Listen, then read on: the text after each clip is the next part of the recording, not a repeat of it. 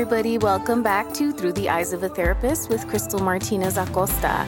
Today, I will be talking a little bit about burnout, vicarious trauma, and secondary trauma. This material really is targeted toward anybody who is in a helping profession. Helping professions include people like teachers, doctors, nurses, first responders, social workers, therapists, anybody who has direct interaction with other human beings in a helping capacity. I think it's really important for us to understand that our helping and our giving and our work can be draining sometimes. And I think it's really important to replenish that source with self-care, which we've talked about in a couple of other episodes previous to this one. So right now I'd like to take the time to read a list of symptoms that you should look out for. And what I'd like for you to think of as you're listening to this is answering to yourself in your head or even out loud if you're by yourself in the car or something. Answering to yourself, yes or no, I do experience these things.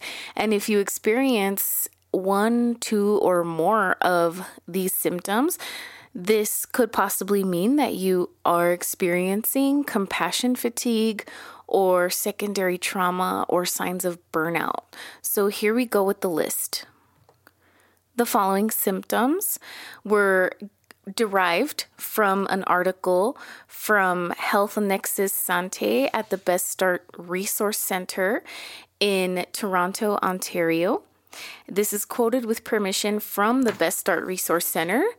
And signs and symptoms to watch out for include numbing, work-related nightmares, feelings of despair and hopelessness, loss of sense of spirituality, a more negative view of the world, reduced sense of respect for your clients or patients, loss of enjoyment of sexual activity, no time or energy for yourself, feeling that you can't discuss work with family or friends, which is particularly difficult for therapists or anybody who's bound by HIPAA requirements, right? Like we can't be breaking confidentiality. Finding that you talk about work all the time and you can't escape from it. A sense of disconnection from your loved ones. An increased sense of danger or a reduced sense of safety, really thinking to yourself, like, how safe is this world, really? Increased fear for safety of children or loved ones. A sense of cynicism or pessimism, that optimistic and naive enthusiasm about helping people in the world is kind of diminishing. Increased illness or fatigue, increased absenteeism from work, greater problems with boundaries and mixing those messages and not making boundaries clear with other people, difficulties making decisions, reduced productivity, I would say at work and at home, reduced motivation for your work, a loss of sense of control over your work and your life, lowered self-esteem, a lowered sense of competence in your work, difficulties trusting others, a lessened interest in spending time alone, or less time reflecting on your experiences. So like I mentioned before, if you feel like you have said yes to any of the previous signs and symptoms, you might be experiencing what we call burnout or secondary trauma or compassion fatigue. There are a few terms that I want to delineate for you right now. And again, this material was quoted with permission from the Best Start Resource Center in Ontario, Canada. Burnout is usually the result of prolonged stress or frustration, resulting in the exhaustion of physical strength, emotional strength, and or motivation. It tends to be associated with the workplace and is often a predictable outcome when the work environment demands a great deal from workers. One of the characteristics of burnout is that it occurs over a fairly long period of time and is cumulative. It does not afflict a person after one bad day. So we're not talking here about like, man, I had a really hard time at work today. I just couldn't get it together. I couldn't focus. I felt tired. This is something that you experience over time and it gradually builds up. This one is really dangerous because it can sneak up on you. I would say that maybe you don't really notice it in the beginning, and toward the end, when you do start to notice burnout symptoms, it means that you've probably already been carrying some of these symptoms and they've gradually increased to the point where you now notice them or even others notice them. So, just a sense of really feeling tired and feeling like there's a lot of demands on you at work. And believe me, I understand if you're a mental health professional, hey, here in El Paso, we are an underserved community. We are in a kind of mental health desert, and there's a lot of stigma surrounding mental health. So there's a lot of needs in our community for mental health practitioners. And so I understand that you do have a choice as far as maybe licensed professional counselors or licensed clinical social workers. But I think there aren't too many psychiatrists. And so this makes me think of them. This makes me think of how day in and day out, they have to really serve a community of 800,000 to 900,000 people. And there are very few of them. And so not that all 800,000 people need medication for anxiety or depression and stuff like that, but you're serving this giant community, and it can become burdensome sometimes.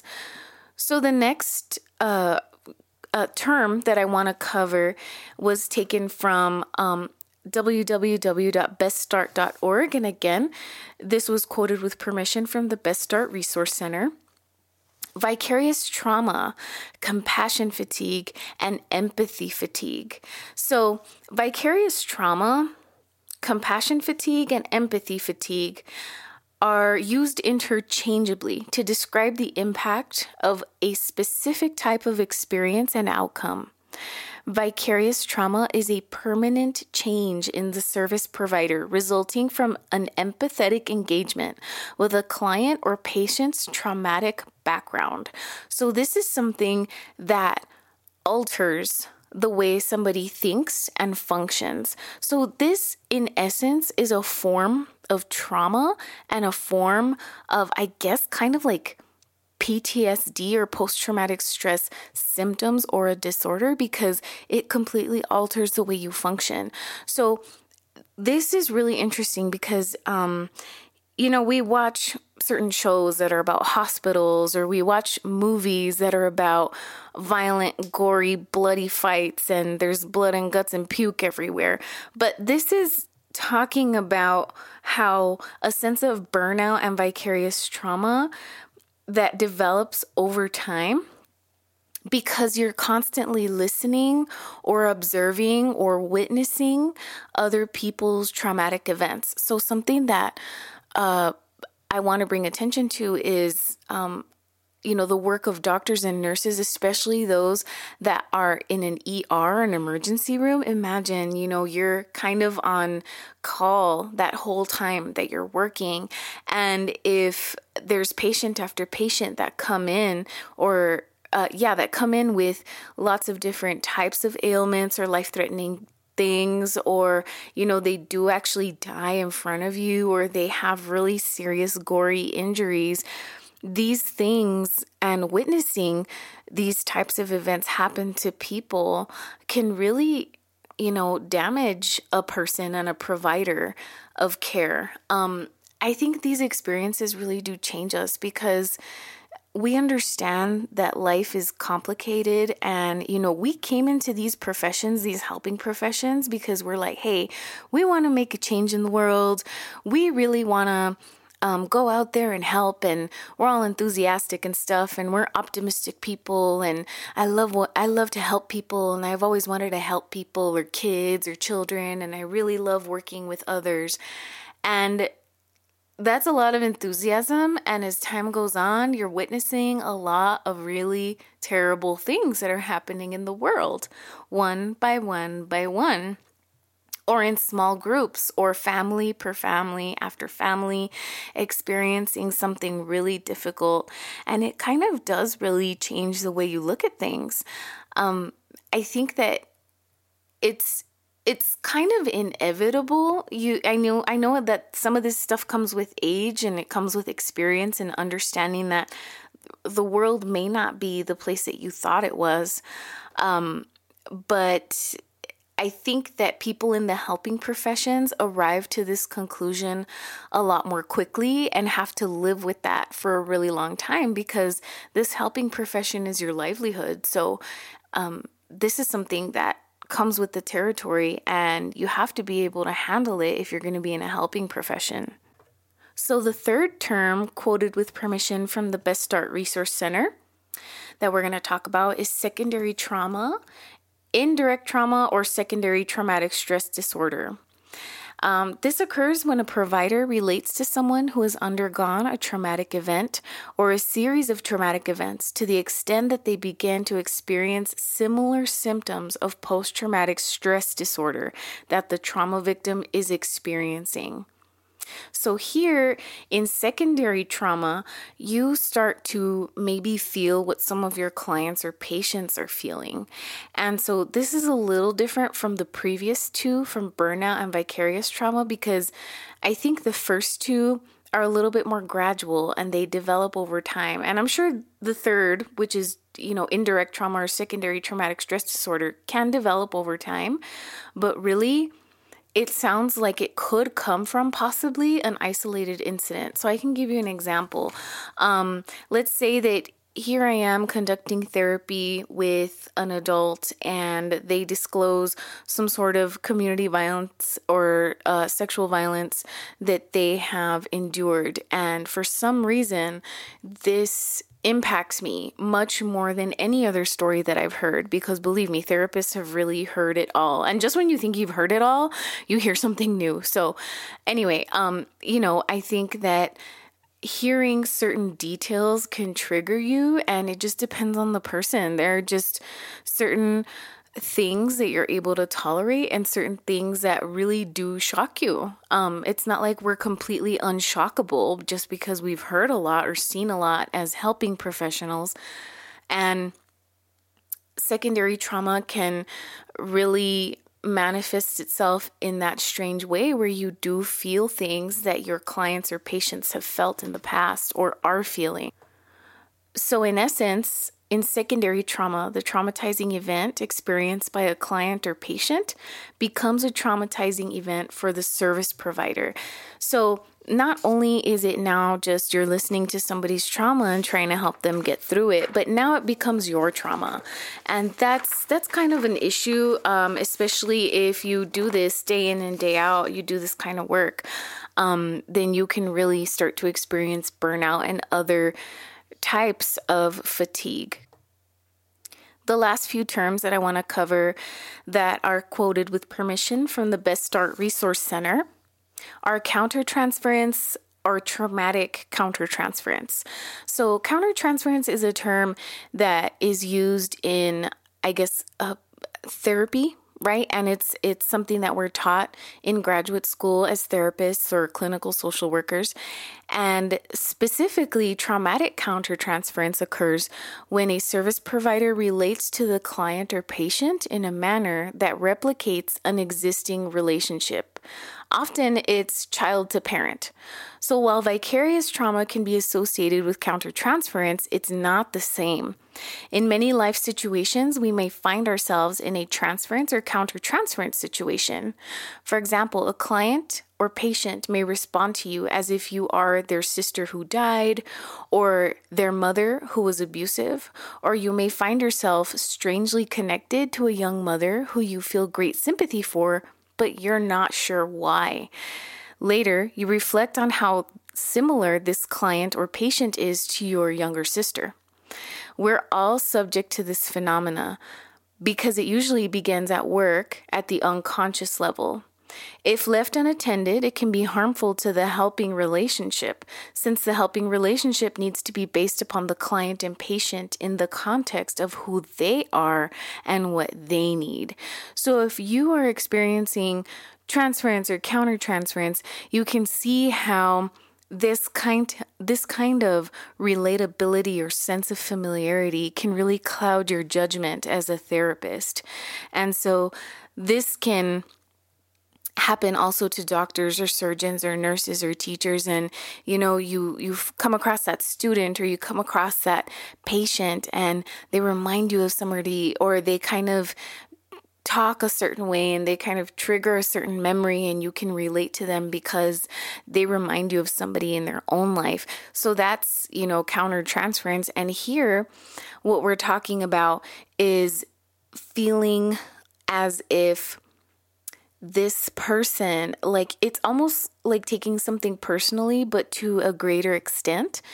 And so here, continuing in the article, what it says is organizations and agencies should provide training to staff to help them better understand and know how to respond to transference and countertransference. This is especially important since this phenomenon not only exists in helper-client relationships, but also occurs in supervisor-supervisee relationships and between coworkers. So this is really getting into the nitty-gritty of interpersonal relationships. And I think that as a therapist, one of the best skills I think that you can develop, and I personally believe that if you are self-aware, meaning you are able to analyze your own actions and your own thoughts and your own behaviors and your own emotions on a level that is very, very introspective, but understanding how those personal emotions and reactions can impact other people is what really could set a good therapist apart from an average therapist. So I think that taking the time as a therapist, specifically therapist, to discover your own biases and your own issues with other people, your own triggers, is going to be really important, because once you are aware that maybe a client is triggering you in a certain way, you become aware of that. You do some sort of mindfulness activity, allowing that thought to pass, and then you don't let it cloud your judgment. But if you're in a reactive mode because you're burned out or because you're just so tired, I can see how it would be really hard to analyze and cognitively cope with this type of issue. So the other thing that I want to cover about this is susceptibility. So we talked about people in helping professions are especially susceptible to these 4 types of issues that have to do with patients or clients: social workers, professional counselors, hospital staff, surgeons, doctors, first responders, teachers, nurses, any of you all who are in helping professions. And so something else that I want to kind of just touch base on is that if we understand that most people, or we are sensitive to the fact that 67% of people have experienced at least one traumatic event in their childhood or one hardship that really changed who they were in childhood, we would really probably look at the world differently and treat people differently. So the next time that you are, for example, at the store and you're at the grocery store and you see somebody who's real tired and irritable, and maybe they're sighing and rolling their eyes and things like that, and maybe they, cut in front of you in line or something. You never know what that person's going through. It could be that they are having their own traumatic response in that moment and they got triggered by something. And if you were to react to them, you could exacerbate the issue. But if you were to, give a look of sympathy or lend a helping hand, that could really help somebody out and give them, another chance to view the world differently, because people who have experienced trauma, I think, are especially vulnerable. And I think it's really important to understand that. So I know that here in El Paso, there are special, or I guess, different ways to conceptualize clients, because the majority of people in El Paso are of Mexican descent or Latino or Latina. And I think that that comes with its own special conditions and circumstances. So we're talking about lots of history of oppression and conquest and violence and rape and murder and war and stuff like that our ancestors had to endure and go through and survive through. And some of this, some of these things are transgenerational, meaning they've been passed down from generation to generation. And we are probably experiencing some of this oppression and trauma responses on a daily basis, and we might not even know it. And I think that it's important to treat people as if they have been traumatized, because you really don't know their story. You don't want to go off and be rude to people, and you never know if, one, you're going to trigger them, or two, they've already been triggered and you're just making it worse.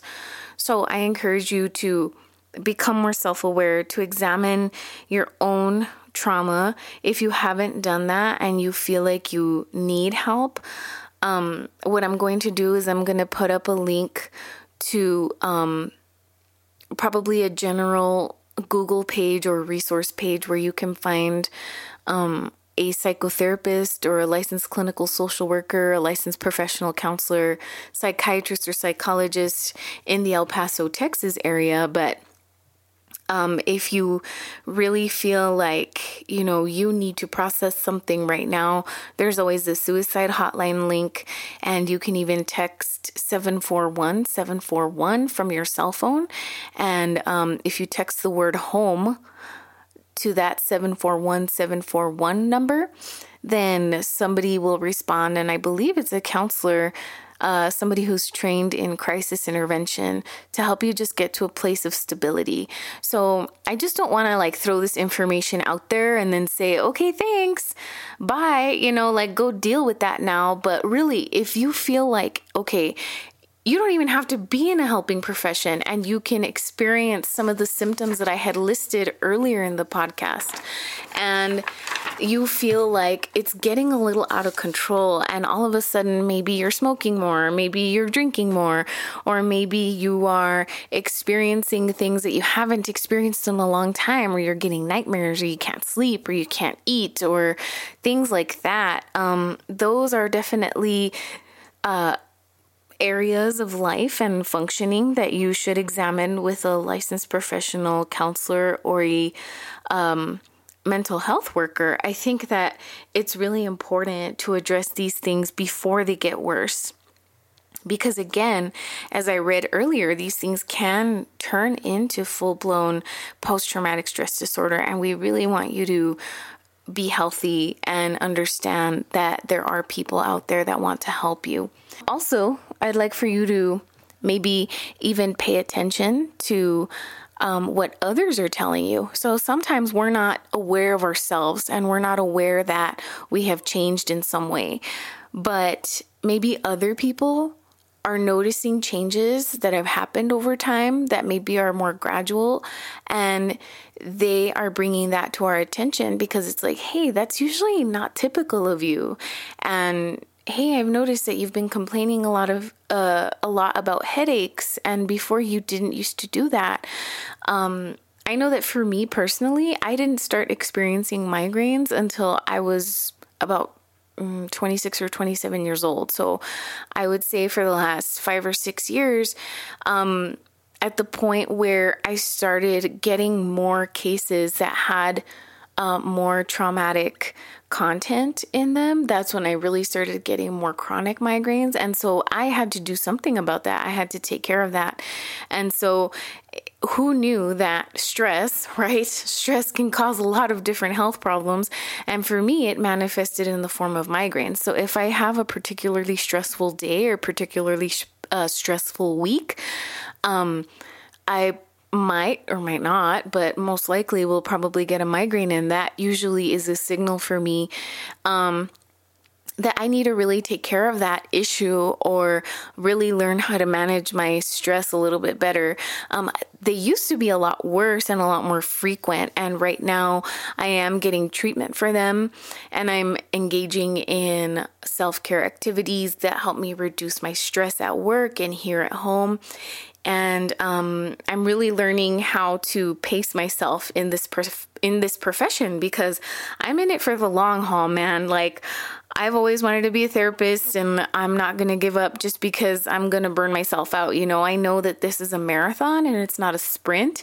And so I have to really pace myself and be careful with, you know, the work that I'm doing. So if that means that I say no to certain projects, or I say, hey, I really can't do this right now because it's very overwhelming, I need somebody's help, and being able to tell my boss that or my supervisor that is really, really important. So I encourage you to speak up for yourself. I encourage you to get the care that you need.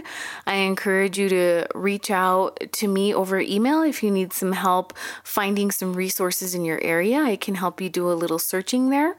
Most of all, I would like you to really become more self-aware and understand how your body and your brain and your heart responds to stress and burnout and your work. So that's the end of this episode. I just wanted to give a little bit more background on what some of these things are called and what some of these things are labeled as, because sometimes we experience these symptoms and it's like, what the heck is this? Why am I acting this way? Or why am I feeling this way? Well, there's a name for that. And so it could be very well burnout, vicarious trauma, secondary trauma, indirect trauma, or even other things like traumatic countertransference. So if you have any questions, feel free to reach out to me. I will be releasing another episode next week on Friday, and I hope that you have a really good night. Go take care of yourself, do some self-care things, take that extra few minutes in the shower, go play with your kids, play a game, go outside, go do some breathing exercises, do things that will help calm you down and unwind from your day. One last quick reminder that my podcast can now be found on iTunes or Google Play. Thank you again for listening to Through the Eyes of a Therapist with licensed professional counselor Crystal Martinez Acosta. Have a good night.